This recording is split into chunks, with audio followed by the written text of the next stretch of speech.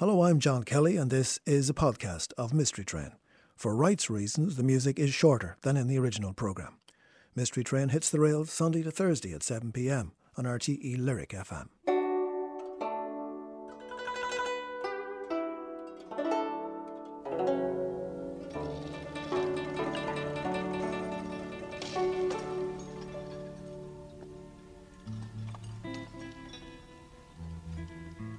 You write music too? Honey, I live music. Morning, noon, the whole night. Everything else is just icing on the cake, you dig? I do.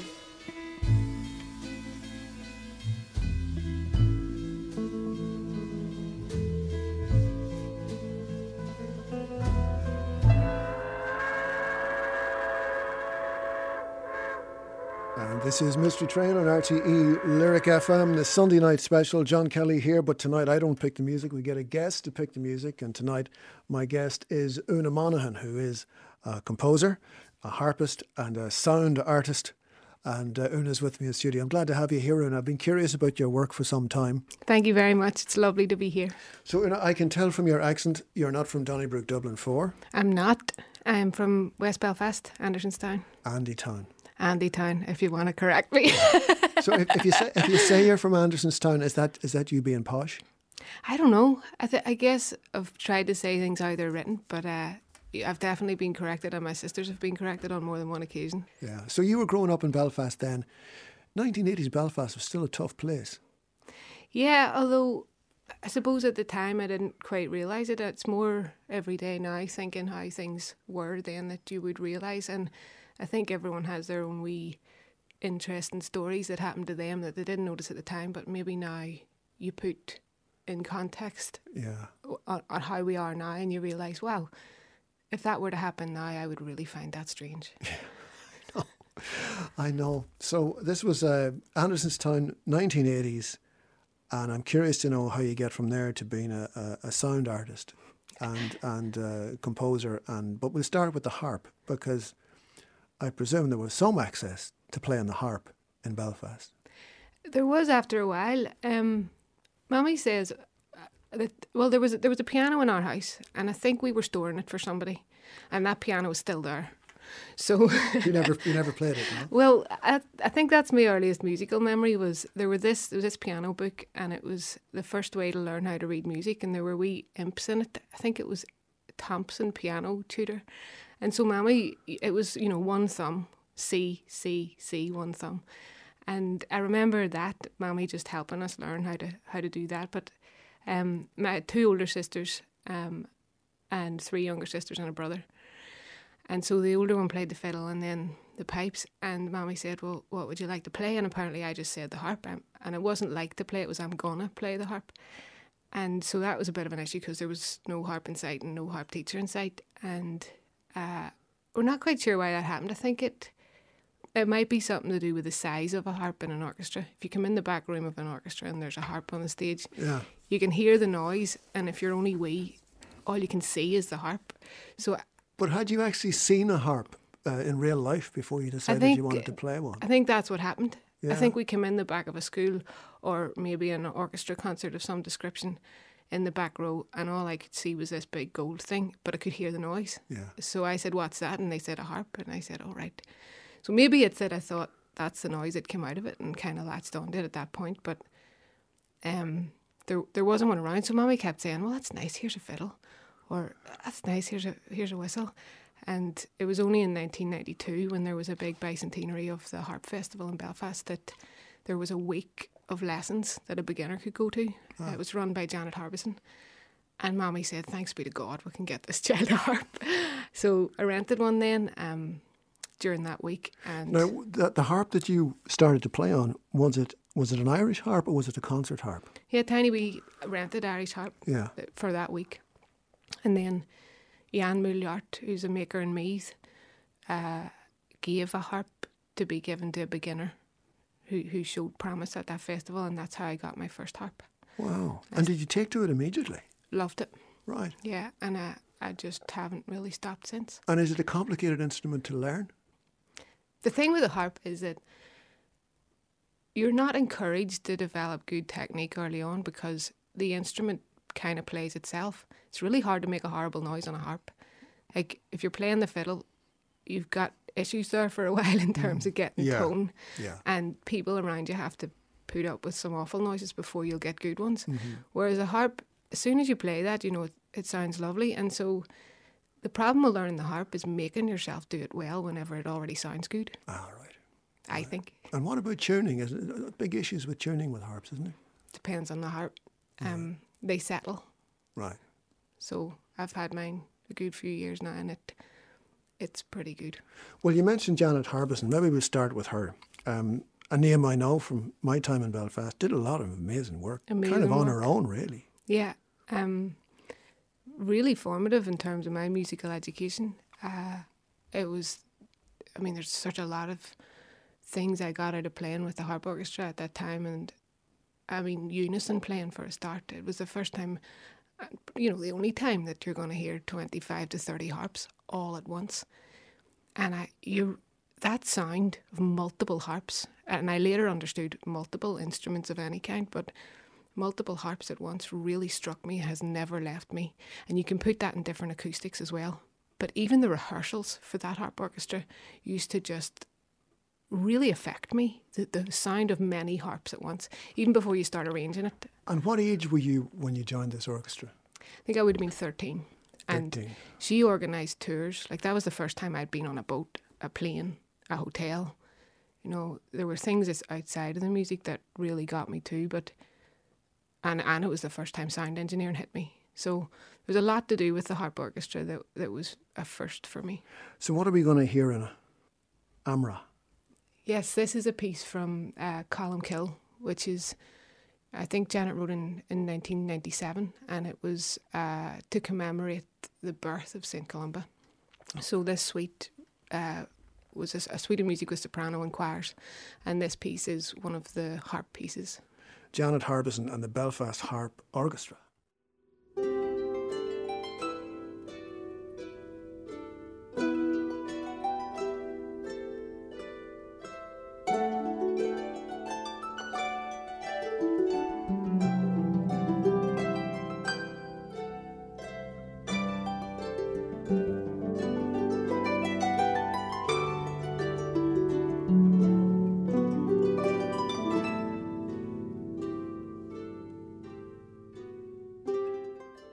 Music there, the Belfast Harp Orchestra, Janet Harpist and their Amra, the Harper's Elegy from the Columban Suite. And it's the first choice tonight of Una Monaghan, who's with me. Una's from Belfast. She's a harpist, she's a composer and a sound artist, and we have a lot of stuff to get into before the programme's out. But we're back in the early days in Belfast, and you took a notion of the harp. Your mother did her best and finally got you one. How did you get this harp moved around the place? Well, my harp lived in a sleeping bag for long enough because it came with no cover. So on the back, the shoulder of that harp, there's multiple sleeping bag zip marks. Still to now, etched into the wood. But after I started learning with Janet then, she lived in Hollywood and we had no car at the time, so my auntie would come and pick up the harp at 8 in the morning on her way to work, leave it in the garden at Janet's house. Janet would come out and get it and bring it in when she got up. She'd leave it in the garden?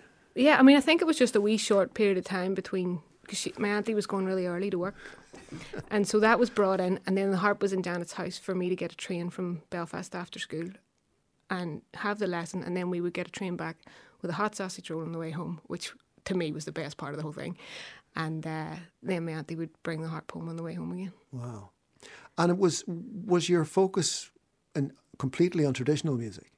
At that time, on the harp it was. I did also start to play violin, possibly before the harp. I found the violin, the bow hold, to be really hard. And I later came back to it as a traditional player, tried to. Somewhat because, you know, bringing a harp around and actually fitting in traditional contexts was at the time a wee bit difficult. The opportunities, what opportunities did you have to play music on a harp at the time? Because you wouldn't see a harp at a session, but then you would have been too young to be at a proper session anyway, I guess. Yeah, I mean, by the time I was 15, 16, I was just going to the sessions that were around about. There was one, the Roddy McCauley Club at the top of the Andersonstown Road, different ones in town. with Loughley, in the Culterland on the Falls Road, in St Gall's. So there were sessions for kids. I was playing in the Flas. I was going to whatever festivals I was able to manage. And is the harp welcomed into those scenarios, into a session? Okay, it definitely is now. Yeah. I mean, it was never unwelcome that I could see, but what it was obvious. You know, you can't sneak in with a harp.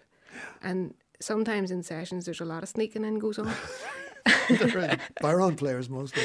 So, yeah, I find it frustrating that you couldn't wander in the back door. Yeah. If you arrived, people noticed you'd arrived. And then the worst thing was, well, maybe it was lovely. They were going to ask you to play something on your own. Yeah. Mostly because they couldn't hear you. And then sometimes they felt it was kind of nice to ask you to play on your own. But then the knowledge that at the age of 15 that you're going to a session and you're likely to be asked to play on your own, it's a bit daunting. Yeah. So I tried to play fiddle and then played a bit of concertina as well.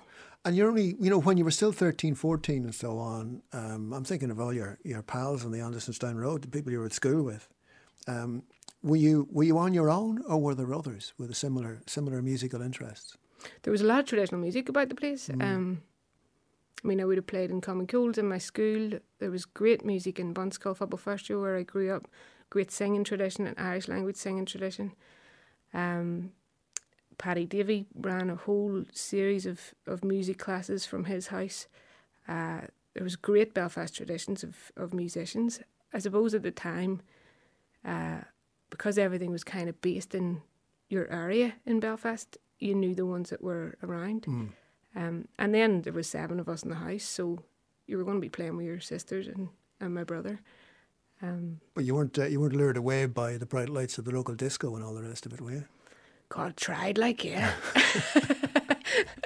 But didn't really have much access to that kind of music. And as far as I remember it, we didn't really have much to play music on, bar the instruments. Like, right, no record player there wasn't in the house? No, not in the house. And so all of my music was more in person. And this had an effect on what I knew of music as I got older, because I found it hard to understand what era different pieces of music were from, because I'd no real appreciation of when it came out.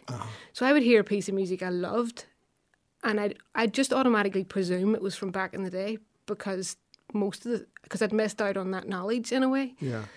Which meant that I sometimes missed out on going to live gigs from people, presuming that they weren't touring anymore. When in actual fact, looking back now, music I really liked had only come out the previous month, and I just didn't know that. Yeah.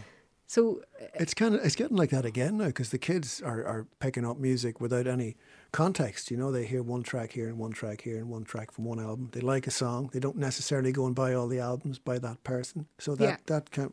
Whereas I grew up in an era where if you liked a particular artist, you went and followed that. You bought every album. You kind of pursued it in a very strict way, and you needed to know who was when and where and how. Yeah. You needed all that. But there was a chronology there that maybe came with the music that you were interested in. I mean, I do follow people. I followed the Beach Boys kind of literally. Well, then where did you hear the Beach Boys then, if you had no record player in the house? I knew Mammy really liked them, but she didn't have any records. But I knew that when she was young, that was the band she liked. But I knew that as a concept without knowing what they sounded like. And I remember we were sitting in a car in Gweedore in Donegal, and we were just waiting on something, probably waiting on someone to get out of a music lesson. It happened a lot.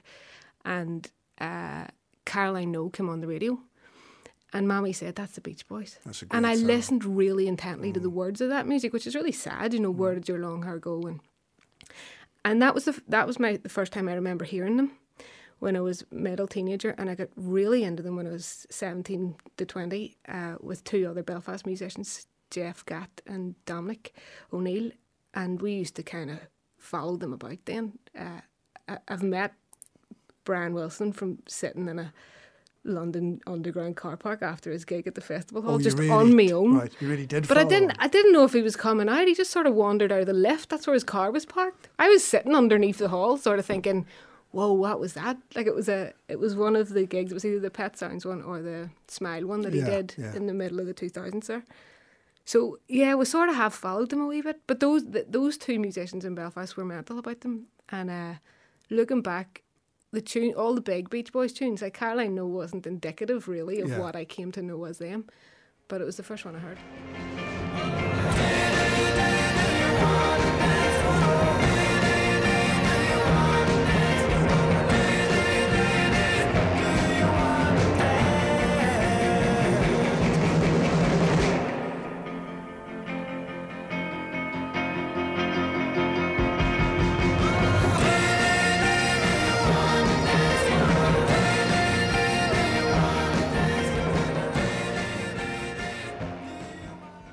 Do you want to dance the Beach Boys? I actually thought you might have picked something like Caroline No, or something from Pet Sounds, or I thought about this, and those are the fancy ones that Yeah. have a lot of the analysis. But you see, Do You Want to Dance in that kind of mood? That's what got me in the heart. Like there's a joy there, and that's what I first loved about the Beach Boys. terrific. Other pop music? Were you listening to anything else in the 1980s? I suppose we're talking mid to late 80s at this stage, are we? No, 90s, really. 90s, I yeah. think when I was wishing for pop. So, some dance. Anything I could get, really. I remember Atlantic 252 was a radio station that we could find. Now I like Taylor Swift. That's all right. So, back to the harp for now. At this early stage, you probably, or maybe you probably weren't thinking about other things you could do with the music and other things you could do with the harp. And I'm thinking of what you do now. Was there any sign of that back then, listening to forms of music that might have led you down that road of experimenting with sound and with technology and all the rest of it? I do remember being really interested in the equipment. It started at a harp orchestra concert. We played in some really big halls at the time, and like the Birmingham Symphony. It was really big, and so we had an engineer, and every one of those harps had a 2-piece pickup on them, and the engineer at the time would go through each harp player, and you'd have to play solo, and he would then, crank the gain, and suddenly what was in your instrument at your ear would expand into this huge hall. Mm-hmm. And the change in the sound from your instrument to the hall was a change that I just loved. Hearing that from stage, hearing your music go out and become much bigger, and the sound of it change as it was amplified. So that just made me really interested in sound engineering, and I didn't know at the time that it's something I could do. I had no way into it. I studied music for GCSE and A-level, and at that time you could pick one module, and not all schools were able to do it because you needed the equipment and things. So where it was possible for me to pick a module, I did. And then I got the work experience, and I was doing science A-levels, so physics, chemistry, maths and music. And with those A-levels, the school would kind of encourage you to get work experience at a hospital or somewhere that would maybe fit with your subject choices. And I thought to myself, look, I'm doing all right in these subjects. If I want to become a doctor, I could apply for it, and then you'd hopefully end up in a hospital. Whereas this is the only week I'm going to get out of school to go into a recording studio. Mm-hmm. So to my career teacher's dismay, I was like, I'm going to go to a recording studio for this week. And they were like, would you not go into the Royal? And I said, I knew that if I wanted to go do that, I would likely be able to later. Mm-hmm. And this was the only pass I was going to get. So I wrote round a few, and I didn't really get much joy at all. And eventually I tracked down Daddy knew Neil Martin. I think he taught him in St Mary's, and he knew that he played the music. So I remember having a phone call with Neil when I was about 16, and he was in Scotland at the time. And I said, do you know any recording studio I could go to? And he put me on to Mud Wallace, who ran a studio in Randallstown. I remember Mud. Yeah, so during that week, all my friends had to be, it was this real big thing in school, like, what time do you have to be in for? And he's like, I have to be in to meet the head of human resources at 8 a.m. and I better get up half an hour earlier and whatever. So I was on the phone to Mud. I was like, what time do you want me to be in for? I was super keen. And he goes, gobble, we're not going to be up till 1. So, don't come before 2. So I was thinking, well, what am I supposed to do for the morning? I had the morning off school then. And then I had to get the bus up to Randallstown. Was arriving at 2, but the last bus down from Randallstown was in at 6:30. So I was only getting a 4-hour day in this, and Mud was only kind of cranking into work at 2. So it was a wee bit kind of like, I'm raring to go at 8. There was no recording studio. It was going to be raring to go at 8. So I just stood there coiling cables until something was happening, and, you know, tidying up the studio and bringing the cups out and trying to be useful, but not really having a clue. It was just very funny. Well, you did it. You know, that's the lesson there, isn't it? You went for that against advice. Did you want to take that further then and study at a higher level in music? Yeah, I did, but I didn't really think it was realistic. Just in terms of financing, what was going to have to be on my own. And when I look at my UCAS form now, it was 2 physics courses and 4 sound engineering. So at the time, I really didn't think that's what I was going to do, but there must have been something just trying to keep it in there. Either way, I went for the physics and did 3 years of that, found it really fascinating, loved it from an interest point of view. Where did you go? I went to Cambridge, did Astro-Physics there, and... As you do. Very casual. I went to Cambridge and did Astro-Physics. It was a really interesting place, and there are lots of fascinating, really clever people there. Yeah. And so it was very inspiring. Not only that, but quite aside from the topic or the things I was studying, most people there are just always on. Yeah. You know, if they're not doing their work that they're supposed to be there for, they're finding radio stations and learning 4 languages and taking, you know, hitchhiking to Africa, and there's just a lot going on. So add to that all the sort of ridiculous balls and things that you can go to, and the wonderful, some ways, traditions. Yeah. It's just a really interesting place. Did you get like 100 A levels then? No, I got 4. 4 good ones. 4 good ones. Yeah. And in terms of going to Cambridge and studying astrophysics, and I'm not asking this because you're from West Belfast, so let me get that out of the road first of all, because I'm thinking of if I'd have gone there or any of my pals had gone there, I think we'd have had chips on our shoulder and would have felt a bit kind of, oof, Cambridge, you know, we'd have had preconceptions about what the people were like, that they were all toffs, that they were all this, that and the other. How did you feel going to Cambridge, like a place with that kind of reputation? Did you feel up to it? Did you feel entitled to be there? Did you feel you had every right to be there? All the rest of it. But there's a few things about that.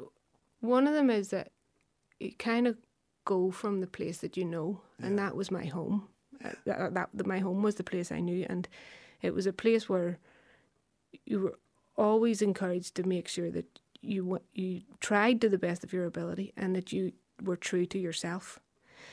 And so that was the place I was coming from. I also had 2 older sisters who had already gone.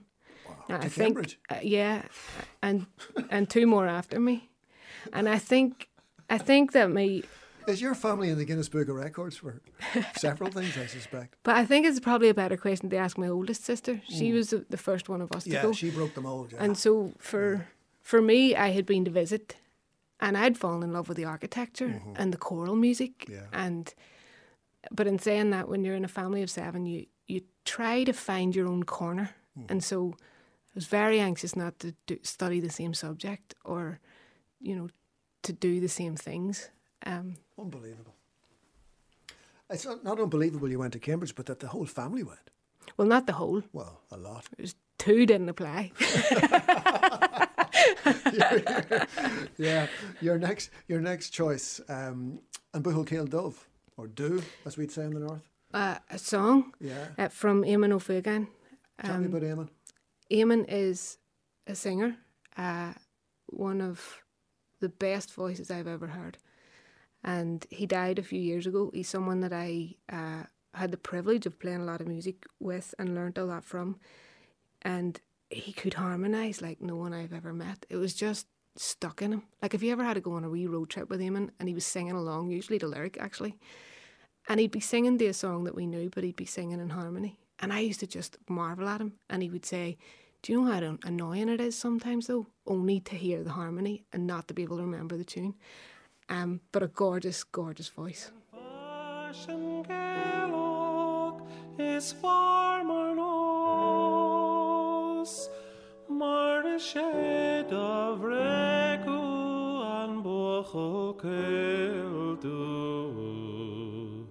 is ushle trea is gillam yorn.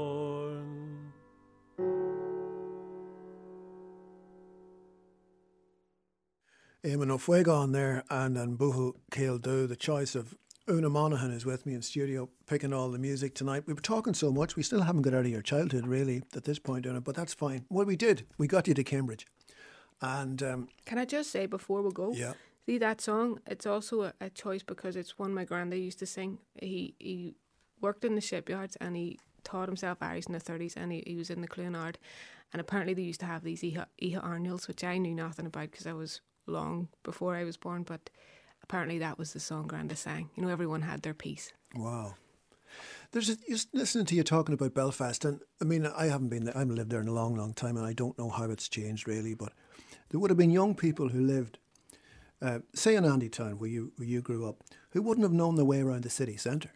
No, I mean, I don't. Literally wouldn't. Getting from A to B there is normally a bit wobbly for me because you weren't going to bring a load of kids into the city centre unless you had to get something or you had to bring them. So, yeah, I only really learnt about certain parts of the city when I came home after university. I was in Sark in the Sonic Arts Centre, which had opened the year before. I had just spent the 3 years doing physics, found it really tough, and thought, right, you know what, I'm taking a year for myself here, because all my friends from school had been largely at Queen's having great crack, and I'd spent most of my Saturdays in lectures, and thought, you know what, I'm going home, I'm going to Queen's, and I'm going to enjoy a year of studying sonic arts for me. And I fully expected after that, you know, to go and do something else that was, as I thought, maybe a bit more stable or sensible. But you seem to be you're not someone who didn't want to leave the community and was only happy within it. And you're not someone who was like, oh, I really want to get away. No, you seem to be somewhere in the middle of those two, you know? I'm really happy I'm somewhere in the middle, because I've met people who just said to me, even when I was in England, who said, oh, I just got out of Belfast. Yeah. And that will have been dependent on every person's own circumstance. Yeah. You know, there are people who needed to get out of Belfast and brilliant. And there are people who for whatever reason managed not to see beyond that.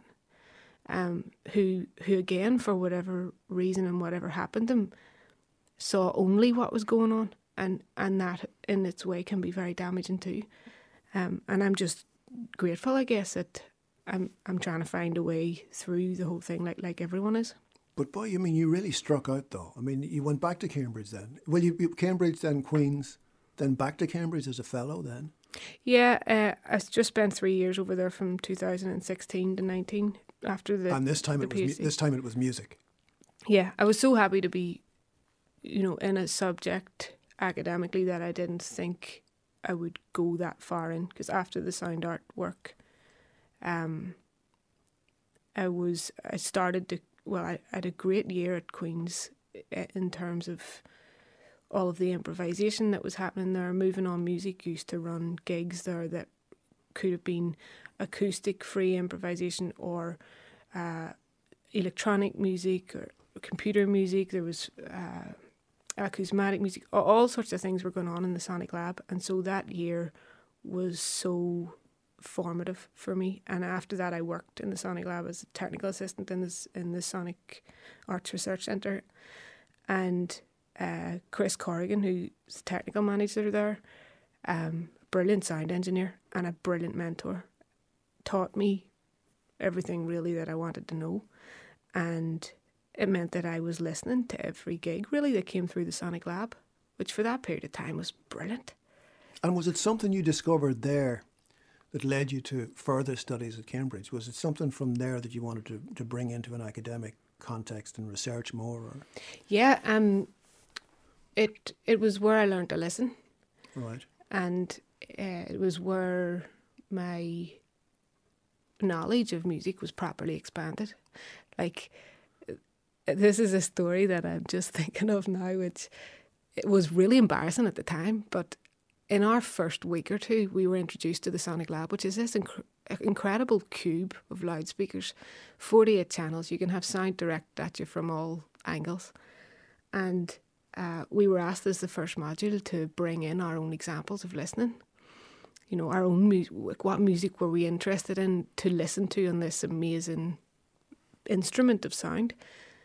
And at the time, I was flat out in the Beach Boys. So didn't I walk into a serious academic experimental music institution and hand them Beach Boys CD? Quite At the right. time, I was mortified. Yeah, you're quite right. But people were coming in with, you know, Alvin Lucier and later I learnt about those artists. But at the time, yeah, it was a lot less fancy. Your next choice is Chris Cutler and Fred Firth. Yeah, and that's from this time. Yeah. They did a gig in Sonorties in 2006. Brilliant festival in the Crescent Arts Centre before it was done up, and I was just blown away. Here we go.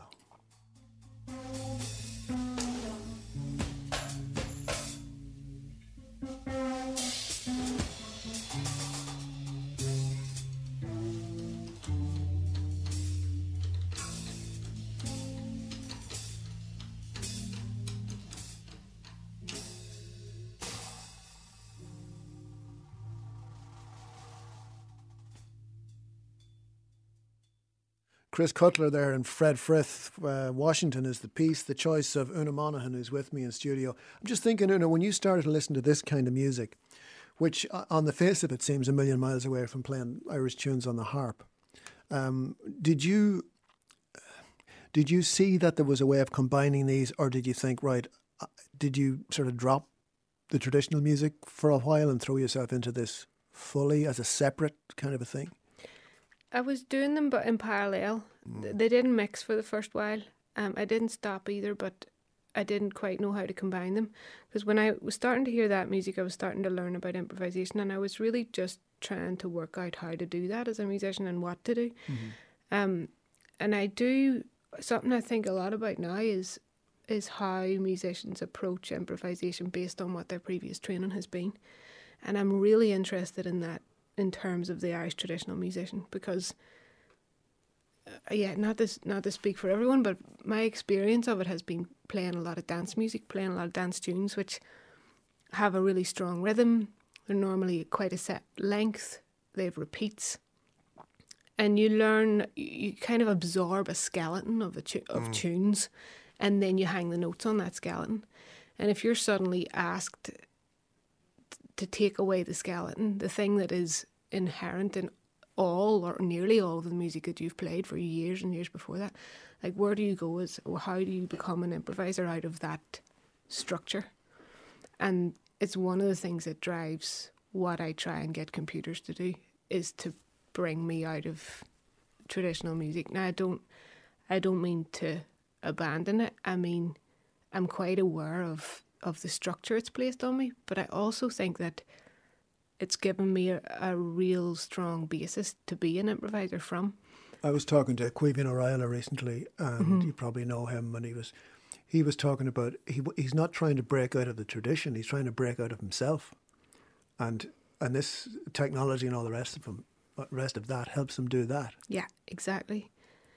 One of the reasons I didn't want to take physics much further is because I struggled to accept the approximations that were necessary to work through the problems. It's kind of weird because you're supposed to question in science. I'm not saying that they don't question, but I'm saying that the type of questioning was hampering me studying physics, and it doesn't hamper me studying music. Did you do quantum physics as well? I did a bit. It was more the bigger end of the scale because Astro was bigger, so general relativity and things. But yeah, there was quantum physics in it too. I loved all of it. It's fascinating, and it did affect the way I thought, and it affected the way I logically moved through things. I think it makes me a good engineer because you don't sort of run at engineering problems. If something's not working at the end of a signal chain, you need to carefully go through to find out where can it affect the way you go through a tune? the physics. Your knowledge of physics, yeah. I mean, it must. You're made Because up of... you would have different ideas of the physical world that the rest of us would have, because we haven't gone into that territory, about time and all the rest of it. Yeah, but I also don't know what I know. I need to be explaining my approach to something to realise where it affects it. But yeah, it must. I think we need to take a break. Just before that break, let's just stay in Cambridge with this. I was in Cambridge once, not as a student. I hasten to add. One of the things I loved about it was you'd be passing some building and there would be choral music on at 3 o'clock in the day. Oh, gorgeous! It kills me. Like you couldn't, and you'd be able to nip in and sit at the back of whatever chapel it was and get this world class choral music. And I mean, I can't really listen to it recorded most of the time because it hits you in the throat, like. Yeah. And what do you want to hear? This is Allegri Miserere, although I loved this before I got anywhere near Cambridge. I was always on at St Malachy's College to do this, and they were saying, when we get a soprano that can hit that top note, we'll do it. So. And is this the choir of King's College singing it? I think it is. Allegri Miserere.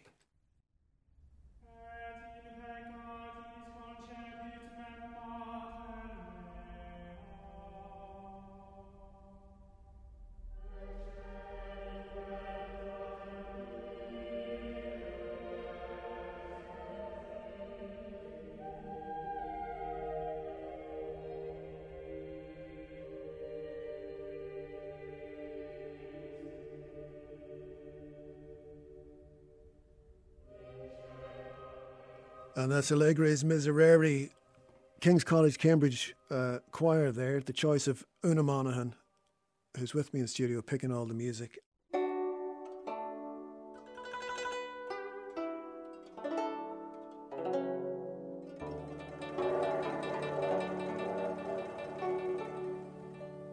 And this is Mystery Train on RTE Lyric FM. John Kelly here until 9 o'clock. Our guest tonight picking the music is Una Monaghan, who's a harpist, composer and a sound artist. She's going to be taking part, in fact we talk about it now, in a New Music Dublin, which is next weekend. And I want to talk about your own project, Éineacht. Mm-hmm. Now, that's to do with solo. So tell me a little bit about Éineacht. It's a collection for solo traditional musicians and computer. So it started whenever I was trying to combine computer music and traditional music as a harp player. And I would write pieces for harp and electronics. And then I wondered about expanding that out to write for other instruments. But I really wanted to do it. When you think about traditional musicians, you're not really getting the instrument there. You're getting a person, and that's a whole package. So when I wanted to add computer to those people, I really thought about what kind of interaction they wanted, what kind of piece they wanted to be involved in, and what their approach was. And I would have ideas for themes for each of the pieces, and then we'd talk to the person about it, and we'd develop it based on how they responded to the computer patches that I'd made. And what's in that for the musician, do you think? Now, I'll talk about your ideas about it in a minute, but for the musician, because I'm looking at some of the people you've got involved here, and they're serious people. You've got Paddy Glacken and Jack Talty and Salio Nicanavoyne and various other people. I mean, Paddy Glacken I know because he used to work here, and I often used to talk to him about it. He worked with John Cage, for instance, so he's prepared to go places. What do you add to what he does? I think it's just any artist. If there's a way to express themselves, then they're going to be interested in that. Mm-hmm. And I try to work with that. Like, I arrive and I say, here's what I've got. Is that working for you? Are you feeling able to be creative in this environment? Are you down with the theme that we're getting across here? Do you like the melodies I've written? If you don't, we're going to change them. Because, of course, I should point out, you've composed the pieces as well. It's not like Paddy plays a tune and you do something with it. It's not that. Well, yes, but we're working from a traditional musician, so the music itself. So if we take Paddy's piece, for example, it's called Who Do You Play For? And I thought of it in terms of the traditional musician and all of the different contexts that they might be in. So they might be playing for the president, they could be playing at their mommy's funeral the next day, they could be on national TV, they could be playing at an awful St. Patrick's Day festival, you know, to people who aren't listening. So there's just loads of contexts there, and someone like Paddy, who's been doing this his whole life, has been in every one of those contexts. So he's playing, it's very much about traditional music and how that has been across his life. So he's playing traditional tunes in this piece, but we also have poetry from Kieran Carson and from Cathal O'Sharkey. So I wrote a load of these statements, like play for the president, play for, you know, a function, play for the radio because you have to promote the show. All of these statements that are a real part of playing traditional music and any music. And then I rang Kieran Carson and I was like, I'm putting together a piece of music. I've got all these statements. This is kind of what I'm thinking of. What do you think of the writing here? And he said, oh yeah, I've already done that. And I thought it was really funny. Of course, it was in a passage in his work, Last Night's Fun. Yeah. So I got which is a great book, by the way. Brilliant book. Yeah. I got him to record that passage. And then I said to Paddy, like, it's daft to be writing this work without referring to the language. So I'm going to have this translated into Irish. Who do you think should do it for me? And he said, well, Cathal O'Sharkey. So I got in touch with him, and then I got a phone call, and I didn't recognise the voice. And he says, hi, Una, Shaw Cathal and Shaw. And I says, great. And he said, I've finished what you asked me to do. And he starts reading. And he hasn't actually translated the work. He's written a whole epic poem in Irish around this theme. So that really then shaped the composition. The first half of it does have those statements flying out at random from Kieran and from me. But Cathal's work, I kind of thought I should leave a bit more intact. This is going to seem like a terrible tease because we're not going to play it now because we don't have it. It hasn't happened yet. It hasn't happened yet. But I should say, if you do want to hear Éineacht, which features Paddy Glacken, Salio Ní Canavine, Pauline Scanlon, Jack Talty and Noreen McAllister, who's there on sculpture. So sculpture and computer, how's that going to work? I've worked with Noreen before on a sound art piece where you approach the sculptures and through capacitive sensing they triggered sound. So it was a way of bringing sound into a piece of visual art that wasn't moving. But in this piece, the sculptures are going to be there in parallel. So there are 5 sculptures to complement the Éineacht. They're not going to be making noise. They're going to be part of the visual work. And I suppose that's where the term new music becomes useful, because there's no name for what you're doing, is there? Well, I mean, it's an amalgamation of lots of things. Yeah. And I guess that's anyone who hears it might have a different name for it, which is great. Yeah. Okay. So New Music Dublin 2020 is next weekend. We put all the details of your event and everybody else's events on the website, but their own website is newmusicdublin.ie. You'll find the full programme there. Pauline Oliveros, can we maybe play her now? Because I presume this is one of the people that you would have been inspired by, in terms of the sort of work she got up to. Yeah, she visited SARC a few times while I was there, and I was able to hear her music. I was able to participate in one of her deep listening sessions. Just to explain a deep listening session. What's that? It's a way of listening that she pioneered and developed, and it can be done alone, but she led one of these sessions with a whole group of people, and she uses different techniques to deepen your listening. And it was great to do that with her. I also have one of her books, which is a collection of her text-based scores, which are pieces for improvisation either within groups or as a soloist, and also ways of listening. So it's a book that I refer to again and again to help me play music, to help me listen. It's just someone I really admire and a real pioneer.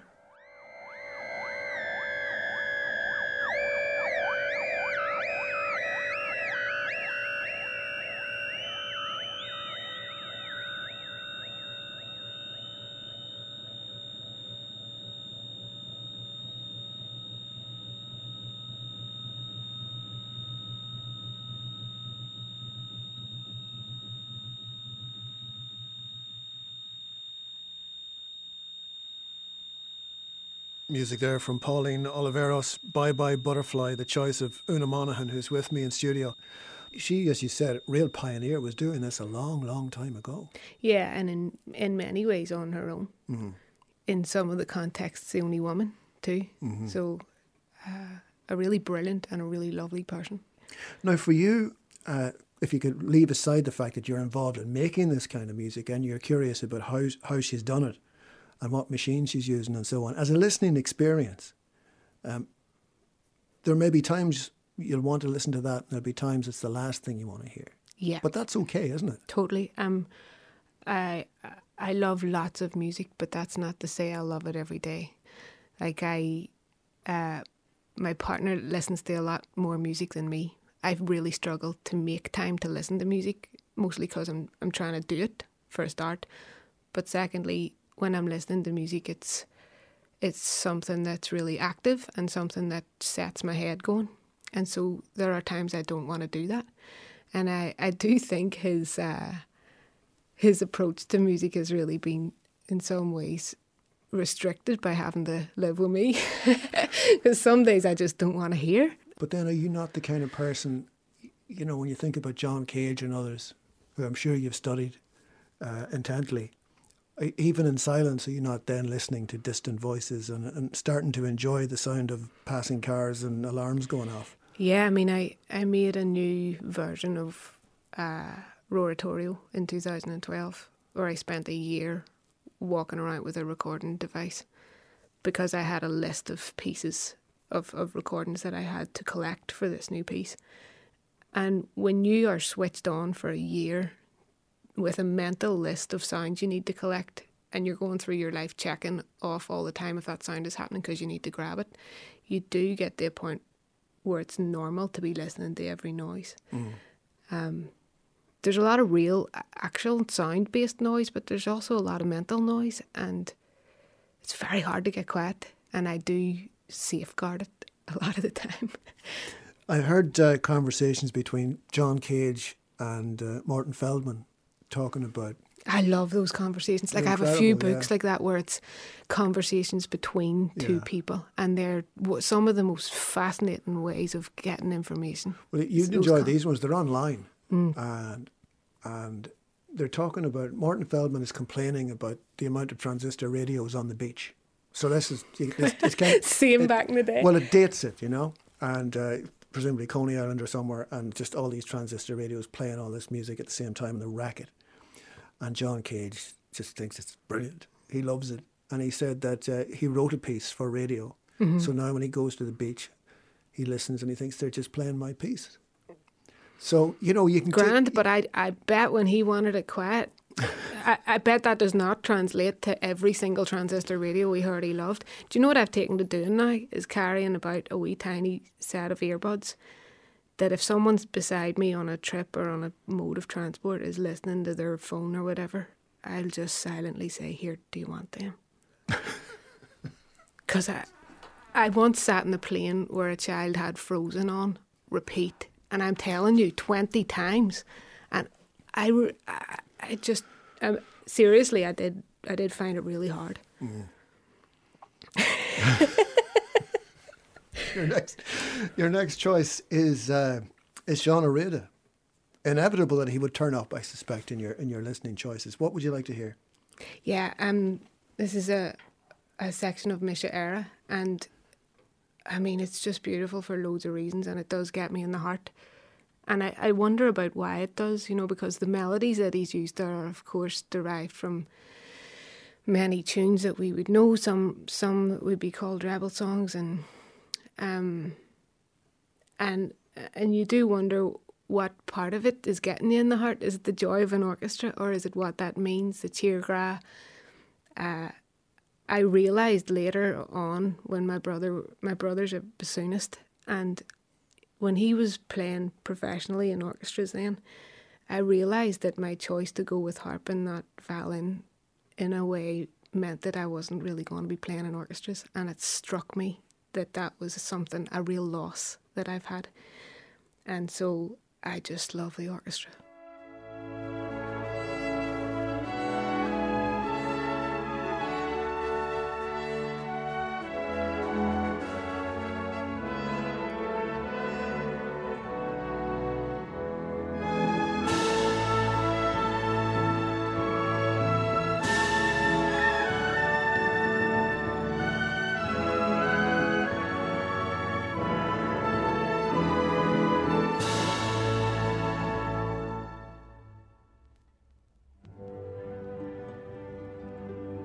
Music from Misha Era, from Sean Areda. Una Monaghan with me in studio there. Una, you got very moved listening to that. Orchestra just does it to you. It really does. And I think it's partly because I can't play in it. You know, it's the richness of the sound as well, and the might of it. I just love orchestra work. You've said heart a couple of times. It gets you in the heart. And I suppose there'd be a perception then that someone working with computers and machines and all the rest of it would be less soulful, have less heart. Do you know what I mean? That like people thought, Kraftwerk were kind of, mechanical. And in fact, their music is very danceable and quite soulful, and not sure why. So it's not necessarily the case that someone like you is into machines. It doesn't therefore follow that you are a machine. No, there has to be heart in everything that I'm trying to do with the computer. Has to be. You're trying to make a connection with you, firstly, the musician, and then you're trying to make a connection with other people. And I'm just trying to get things that'll help me do that. And are there circumstances where you would need to be careful that machines get in the way of that? Yeah, maybe. I mean, I did a project a couple of years ago with people who were working in AI. And one of the pieces for Einaracht features this. And it was a recurrent neural network that had been trained on over 23,000 tunes, traditional music that is uploaded to the session.org. So it's a website where all these tunes are notated. And the computer learns from all of this data, and it then spits out its own tunes. So given the amount of tunes up on the session.org, it's done a pretty good learning process through all of that, and the tunes that it spits out are in some cases pretty close to traditional music. And so this piece has 3 of those tunes that are computer generated trad music. But when I described this project to traditional musicians, I was struck by their unease. And it's interesting to me. I also understand it. There are computers writing music now, and it's very interesting to think about. And yet, you were very moved by the orchestra, which suggests the orchestra really, or a bunch of people playing acoustic instruments, is the height of it. Yeah, and I wonder about unison there and about strength in numbers. So many different people all playing together, and the concept of that, and just the sound it produces. You've everything covered in there. Your next choice, Una, is Joni Mitchell. It is. When did you find Joni? I mean, fair play to Joni, obviously, but the first time I heard this song was being sung by Pauline Scanlon. Right. And that's what introduced me to Case of You. And if I had Pauline singing it now, I'd probably put her in. But a brilliant track. But yeah, I first heard it sung by Pauline and Donna Hennessy. And would you be a lyrics person, because great lyrics in this song? Great lyrics in this song. I don't think I'm one or the other, lyrics or not. There are some songs like this one where I know the lyrics backwards and I love them. There's other songs where I'm not absorbing the lyrics and I couldn't tell you what they're about. So I think it just depends on the piece. Okay, Joni Mitchell, A Case of You.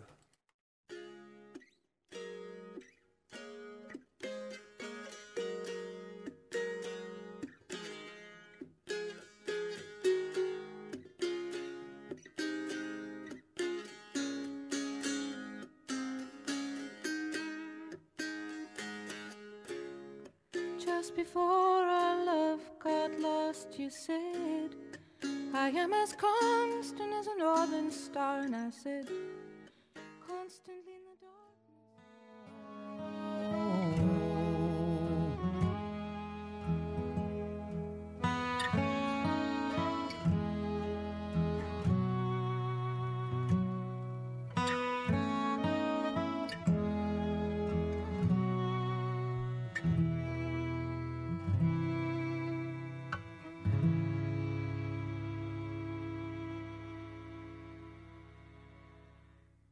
And that's Low and Ghosts. Before that, Joni Mitchell, Case of You, the choice of Una Monaghan, who's with me in studio, picking all the music tonight.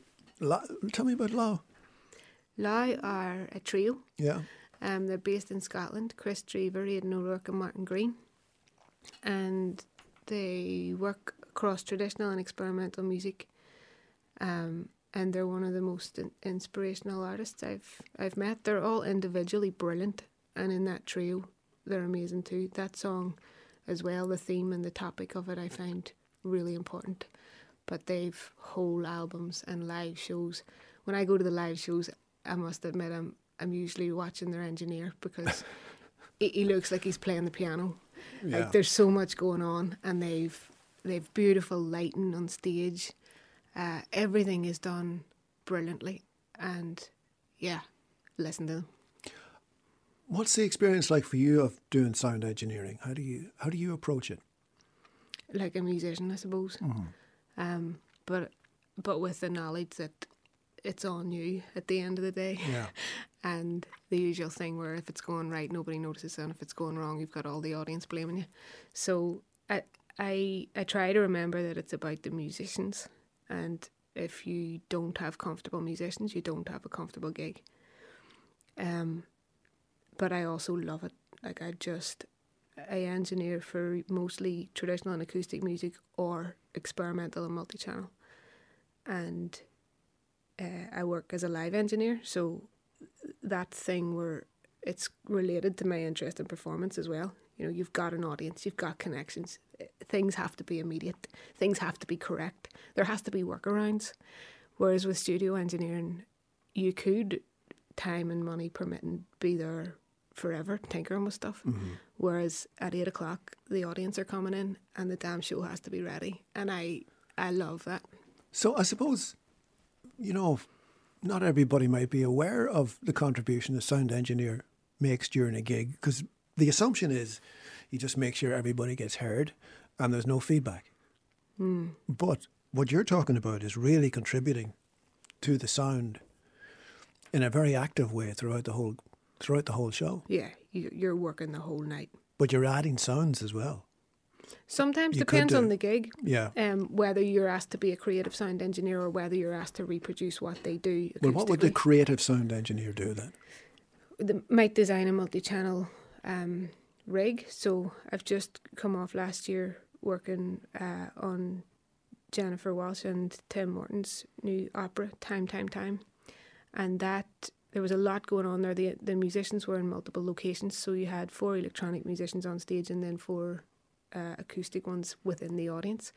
So if you have mics positioned in the room and you have up to 16 or 24 channel speaker array, then you have a bit more control over where those sounds are going to be positioned and how they move within the piece. And for a long form piece like that, over 90 minutes, they want the sounds to change the location of where they're coming from. So you get to be creative with what they're giving you.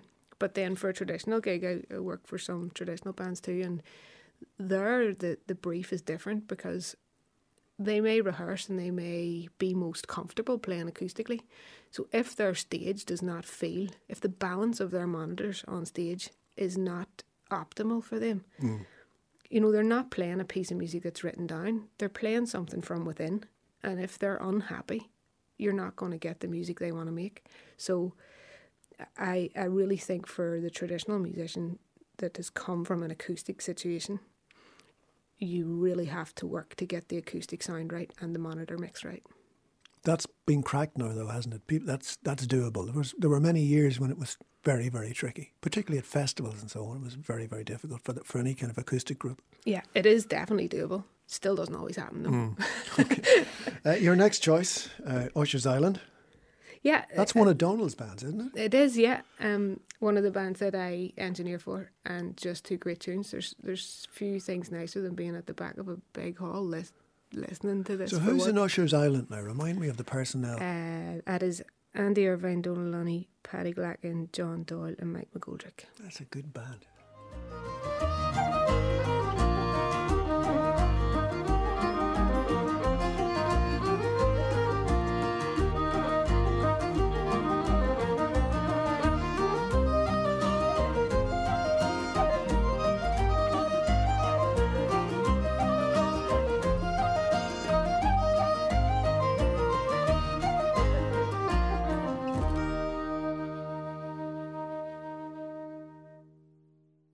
There you go. That's Usher's Island. Mickey Doherty's and Gan Anyam, the choice of Una Monaghan, who's with me in studio. Una's part of the Dublin New Music Festival, which is happening this weekend with her own piece, Inarocht, which features Paddy Glacken, who's one of the musicians there in Usher's Island, if I'm right. Yeah, Paddy's in Usher's Island, yeah. So Una, we were talking about sound engineering there, and in the course of it, you mentioned Jennifer Walsh. Tell me a little bit, because we're going to play her next. Tell me a little bit about Jennifer Walsh, because you're not entirely on your own in terms of doing what you do. There are these other musicians around who, not everybody will know them, but they're there and they've been doing their work for a long, long time. Yeah, many of them. And so tell me about Jennifer in particular. Jennifer Walsh is a composer, and I first encountered her when I was working on my PhD. And I was trying to find out about previous occasions where people had combined electronic music and Irish traditional music. And Jennifer has a project called Astro, which is a history of the Irish avant-garde. And she has a website, and I looked this up, and it's a really brilliant performance project and collection of imaginary histories of the Irish avant-garde. But I was quite far into this before I clocked the word imaginary. So I was really excited about all of these examples of experimental Irish traditional music, which had been conceived by her and a lot of other artists that she works with. So at the time I was furious, because I'd spent days, thinking, oh, this will be great and I can put this into the research. And a few years later, I was working on a piece, I had a performance as part of a Moving On music gig, and she was playing in the second half. And so that was the first time I got to meet her. Met her at the bar, and I said, how raging I was with you when I found out that. And so from then, I've grown to really respect her work. And I went to the Worlding recently at the Model in Sligo, which was a big, large-scale installation work of hers. 13 Vices that we're going to hear was a work that she did with Brian Irvine. And last year, I've been working with her on Time. And during that, I've been able to see more about her compositional process and about how she works with other artists, how she collaborates, how to be a composer in the way that she is, how to be a champion of other artists, how to be great to work with. So musically I find her really exciting, really unique, and then as a person I just find her a powerhouse and someone who is really supportive. No, we can't play all of this because it's 15 minutes long, but this is from 13 Vices, Jennifer Walsh and Brian Irvine. Endangered. In fact, current populations are healthy and at almost historic highs. Fact. The greenhouse effect is a natural and valuable phenomenon without which the planet would be uninhabitable.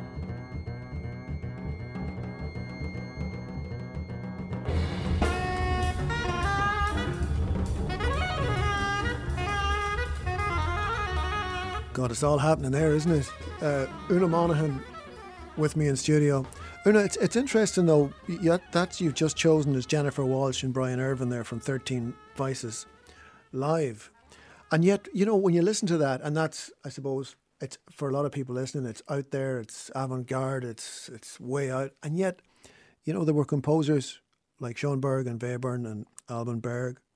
And then when you hear the sax coming in, there was Coltrane and Ornette Coleman and all these people who were there a long, long, long, long time ago, That's not to take away from any of this, but what I'm saying is there were these people who were so far ahead. It's kind of astonishing to think of that. Yeah, and we're all humans and everything's always mixed up. Yeah. It's great. And again, that's music, as we were joking about it earlier. You might want to listen to it one day. You mightn't want to hear it again for a long time, but that's okay. That's totally okay. And it can be exciting one day and a real headache the next. Yeah. And again, a lot of these choices are based around live experiences. So I saw that piece in real life, and that'll be different from hearing it recorded because you're there in the energy of it. And what she does there, again, if you haven't heard it before, it sounds bonkers. But if you're in a room with it, as you said, the live experience is completely different. Yeah, still pretty bonkers, but full of energy and excitement. Yeah, it's exciting as opposed to confusing. Yeah, and really shows you what the voice can do, which we only really ever hear a fraction of in certain styles of music. I'd say you'd like to work with Jennifer, would you? Yeah, well, we have over the last year, but just as an engineer. Harriet Tubman. Harriet Tubman. Now, this is confusing me because I know Harriet Tubman, the historical figure. So what are we going to listen to here?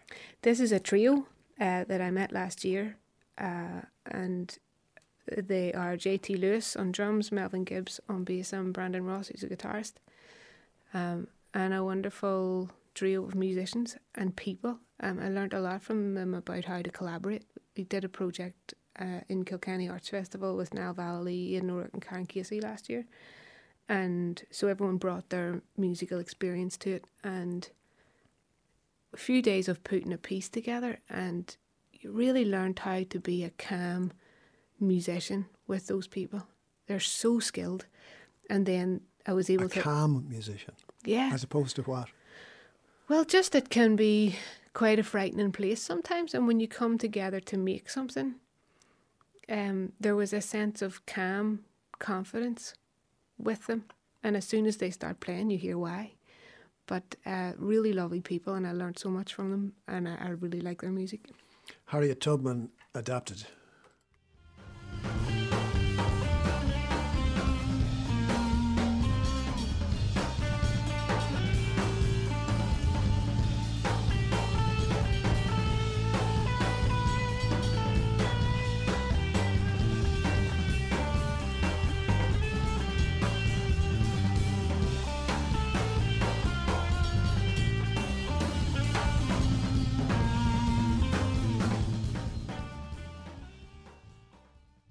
Adapted from a band called Harriet Tubman, the choice of Una Monaghan, who's with me in studio. We're just saying there is nothing new under the sun.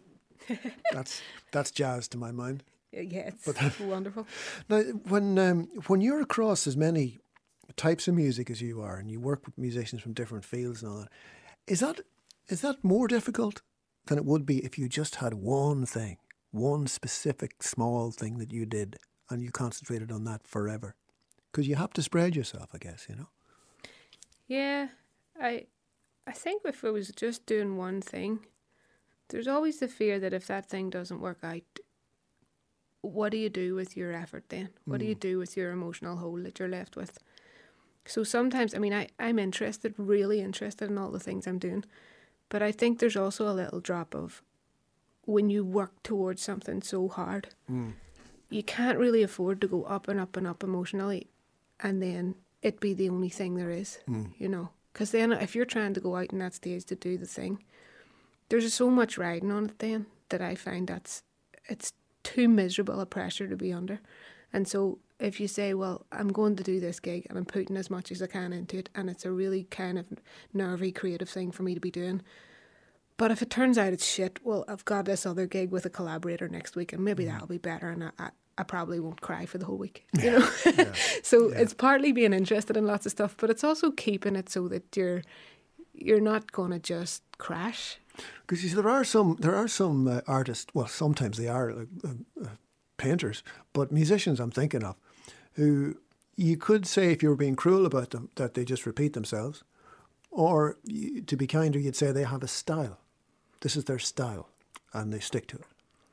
Yeah, and I mean, if something's working, and if it means something to an audience, then why not? Why not? There is definitely space for being doing that. The other thing is I really respect musicians and artists who work on one thing. I mean, there's only so many hours in the day, so by doing many things, there are some things I'm not doing, and I do think about that. You know, there are aspects of my work that I would be better at if I was only doing that. So you have to just pick the method that works for you, and this is currently what I'm interested in. But I do look at people who play one instrument 6 hours a day, and I think, wow, that is something I cannot do. Kit Philippa? Yeah. Broken to be rebuilt. Tell me about this. Kit Philippa is an artist, one of the artists where you go to see them and you're just struck by their music immediately. The amount of emotion that they put into their work. This piece, when I heard it first, it really hit me lyrically. The way that it developed, so it starts out quite sparse, and then the choices that they make with the instrumentation that they add later.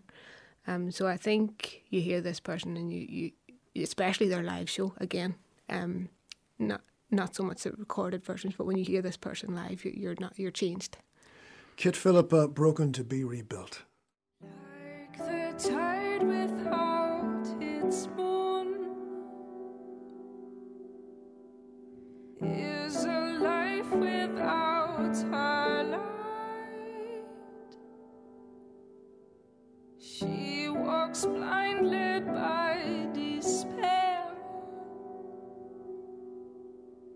to grief and sorrows darkened. And that's Kit Philippa, Broken to be Rebuilt. Comes from an EP, Broken to be Rebuilt. The choice of Una Monaghan, who's with me tonight. Una, I really, really enjoyed talking to you tonight, but I just want, before you go, to mention again Éineacht, which is part of New Music Dublin. It's a world premiere, and it's on Thursday the 27th, 9:30 at the National Concert Hall. And the performers, it'll be yourself, and you'll be playing the harp on the night, yeah? I will, yeah. It's 5 pieces, each with a different artist with computer. So I'll do the harp and electronics one. And how do you do that physically, harp and computer? Do you just keep the laptop by your side? Well, there's different interaction for each one. So with mine, my piece has motion sensor. Some of them have MIDI controllers. Some of them are controlled by the audio from the instrument. So some of them you need to be closer to the computer than others.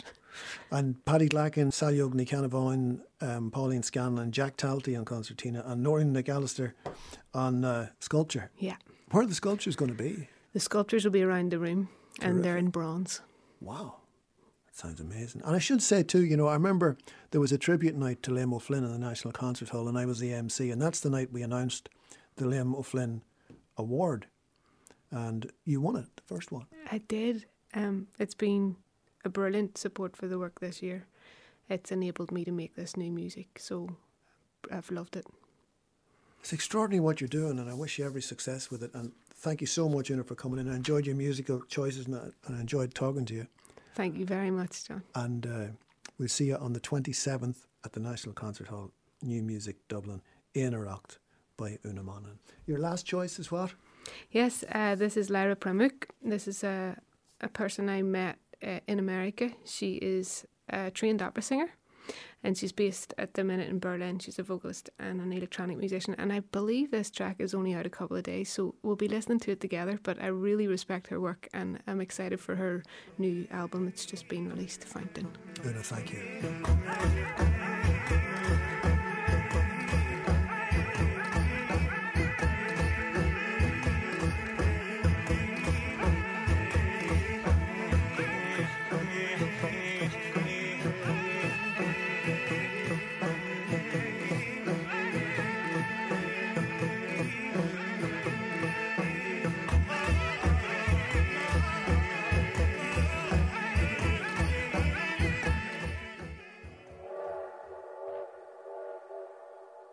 You've been listening to a podcast of Mystery Train with John Kelly.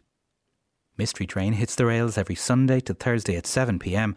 on 96 to 99 RTE Lyric FM.